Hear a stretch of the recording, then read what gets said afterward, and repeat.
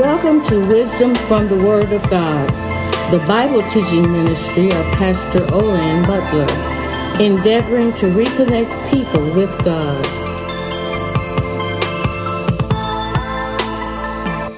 Hello, podcast family, and welcome to another lesson on our series of lessons from the book of Genesis. Today we're going to spend our time starting at verse 26 of chapter 1 of Genesis. The first verse that we are to unpack will be verse 26, and it reads, "And God said, Let us make man in our image, after our likeness, and let them have dominion over the fish of the sea, and over the fowl of the air, and over the cattle, and over all the earth, and over every creeping thing that creepeth upon the earth." It is in verse 26 where we see the word God. We have been talking about God from the Old Testament perspective of the many one, the veiled God, that we could not see his Trinitarian attributes. Because what we mistakenly do sometimes, because we have the New Testament and the understanding of the Trinity of the Father, Son, and the Holy Spirit, sometimes we try to impose that information on the Old Testament. But if you really get it in its context, you realize from a historical, grammatical, and from a cultural perspective that the reality of a Trinitarian God had not been revealed to the Old Testament Hebrew. So, what we find, this word is Elohim. Elohim, we talked about that as being God, the many one. But today I want to explore some other ideas from theologians as well. One of the ideas is the idea of a plural of majesty. It is the idea of the majesty of God being referred to from a plural perspective. One of the examples that is made by commentators of our Sunday school curriculum, it talks about a statement that Queen Victoria made when listening to one who was supposed to be giving a story, or a storyteller that was supposed to bring about some laughter, and that Queen Victoria said, "We are not amused." She was referring to herself, but yet in a plural form. So, therefore, the plural of majesty, or the idea of that when God said, "Let us make man," he was talking with the angelic host as well. Well, some of that stuff doesn't quite fly for reasons that become apparent, that the angels did not create us, and they are creations of themselves. So I'm not sure why God would talk to them and consult with them about creating man. And then the idea of the plural majesty, or what's called the honorific plurality, or the honorific plural, that is a plausible idea as well. But I would like to present once again another idea here. It is the idea that even in the Old Testament, there was a hint to multiple persons in the Godhead. Some theologians said in the Old Testament that was not available, but I contend that it was. One of the places that we can see this is if we go to the Psalms, and we go to the book of Psalms, Psalm 2. In Psalm 2, the writer talks about that the kings of the earth was trying to rail, if you will, against the Lord and his anointed as two separate individuals, and that God said of the Lord, and he called him, he said, "And I will put my king on my holy hill of Zion. He talks about him being my son, my only begotten.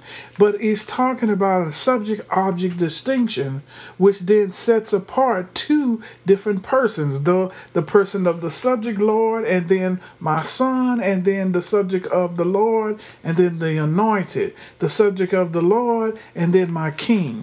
It is a subject-object distinction that points to a plurality of person, yet one God, because the same idea is both of these are not human. None or the other, one or the other is not human, but they are God. So they have the same attributes, which makes them one in essence, but then multiple in person. So the Old Testament does allude to the idea of having multiple persons in the Godhead, if you will. Amen. The Lord created heaven and earth, and the Spirit of the Lord was over the waters. We see a subject-object distinction. We have the separate of persons, even in the Old Testament, but it does not give us the clarity that the New Testament does as it relates to the Trinitarian view or the three persons of the Godhead. So we have those views, and yet Elohim, amen, the universal God, the idea of the God of the creation of all things, that is going to be very important to think about when we reach into the next study, where we start to put together the name Yahweh with the name Elohim. We take a proper noun now, and then alongside it we have a regular noun, which is Elohim. But we'll study that and talk about that further in the next lesson. But for now, we're looking at God as Elohim, that said, let us make man in our own image and after our likeness.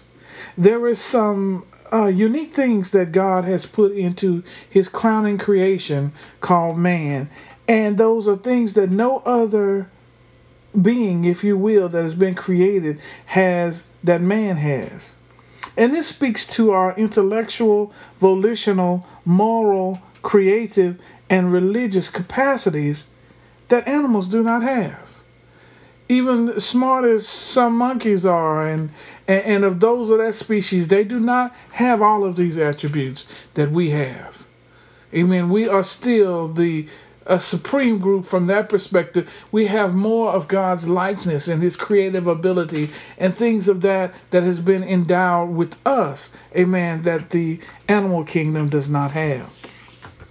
But also in the image of God, and then after his likeness, it speaks also of the relationship of God as it relates to us being servants in fellowship. In other words, in our fellowship in this world, we are servants of the Most High God, but we are also, from the perspective, we are also those who are, in terms of dominion, in stewardship. Because God says, he says, and let them have dominion over the fish of the sea and over the fowl of the air and the cattle and all of these things and the creepy things and all of this, that we have been given responsibility and control over the creation.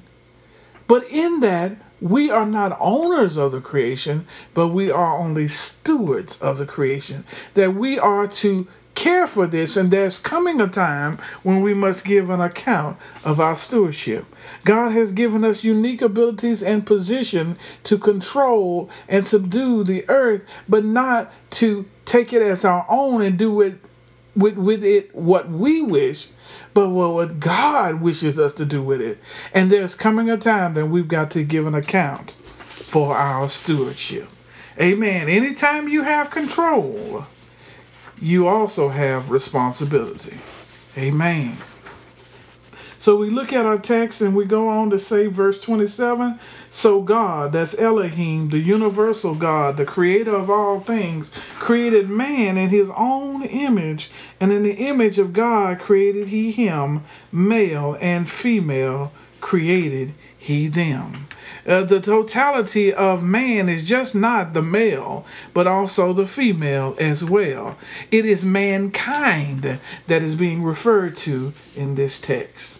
Also, we see as we look at verse 28, and God blessed them, and God said unto them, be fruitful and multiply and replenish the earth. The first command that he made to mankind was to be fruitful and multiply. Remember in our subsequent or our past lessons that God is a God of procreation. God is a God of multiplication. God is a God of regeneration, rejuvenation. He's that kind of God. And look at the command. He tells man to be fruitful and multiply and replenish the earth. Man is part of the system that God has created to create a perpetualness in creation. God intended this earth to continue on perpetually before the fall. Amen. He gives command that we will continue to replenish the earth. He said, and subdue it, and have dominion over the fish of the sea, and over the fowl of the air, and over every living thing that moveth upon the earth. God has given man some work to do. Amen. He's given him dominion and control, but also responsibility, amen, and accountability, amen, for that if things need to be managed and things need to be kept tidy, amen, and things need to be shaped and formed and directed, God gave man that ability. As things grow, that man would then cultivate it and nourish it and nurture it so that it would grow and it would be all that God wants it to be. So God now brings man into the picture as being an agent of the Lord to bring about what he desires in creation. He could do it all himself, but he has blessed man to be part of the creative process, in that man now has the ability to dominate, or if you will, have dominion over, control over, and subdue, not for the purposes of ownership and misusing, but of stewardship and giving a great account and responsibility to keep God's creation. So man can't do just anything he wants to do with God's creation and get away with it. So all of the things that are going on today that we misuse our planet and we misuse the things that God has given us to have dominion over, we must give an account of our stewardship someday. Now we go on a little bit further to verses 29 and 30. And God said, behold, I have given you every herb bearing seed, which is upon the face of all the earth, and every tree, in which is the fruit of tree yielding seed. To you it shall be for meat. And to every beast of the earth, and to every fowl of the air, and to every thing that creepeth upon the earth, wherein there is life, I have given every green herb for meat. And it was so. There is something interesting that we see here in this text of God's provision prior to the fall of man. It's that what God gave for eating was the vegetation, the herb-bearing seed, and the tree yielding seed and yielding fruit. Those were the things that it shall be for meat. This word meat could be translated food. So for our sustenance, and sustenance would be the fruit of the trees and also the fruit that bear from the herbs. Amen. So at this point, we are not given meat to eat. However, later in a subsequent chapter, then meat is then given to us after the fall. You'll find that in chapter 9 of Genesis. But at this point, everybody was eating vegetation. Amen. All of the animals and all of the creation, including man, was eating vegetation or eating plants and fruit from trees. That's interesting. But things changed dramatically after the fall. But once again, we see God's position for man to still have dominion and have responsibility over God's creation. Now we go on a little bit further here, and we're going to end here, and we will get a subsequent lesson as we transition to chapter 2. Verse 31 says, "And God saw everything that he had made, and behold, it was very good. And the evening and the morning were the sixth day." So we see it is on the sixth day in which God created man. It is on this day that God completed his handiwork as it relates to the creation of what we see as our world today. And Elohim, the universal God that has universal power and creation over everything, saw everything that he had made, and behold, it was very good.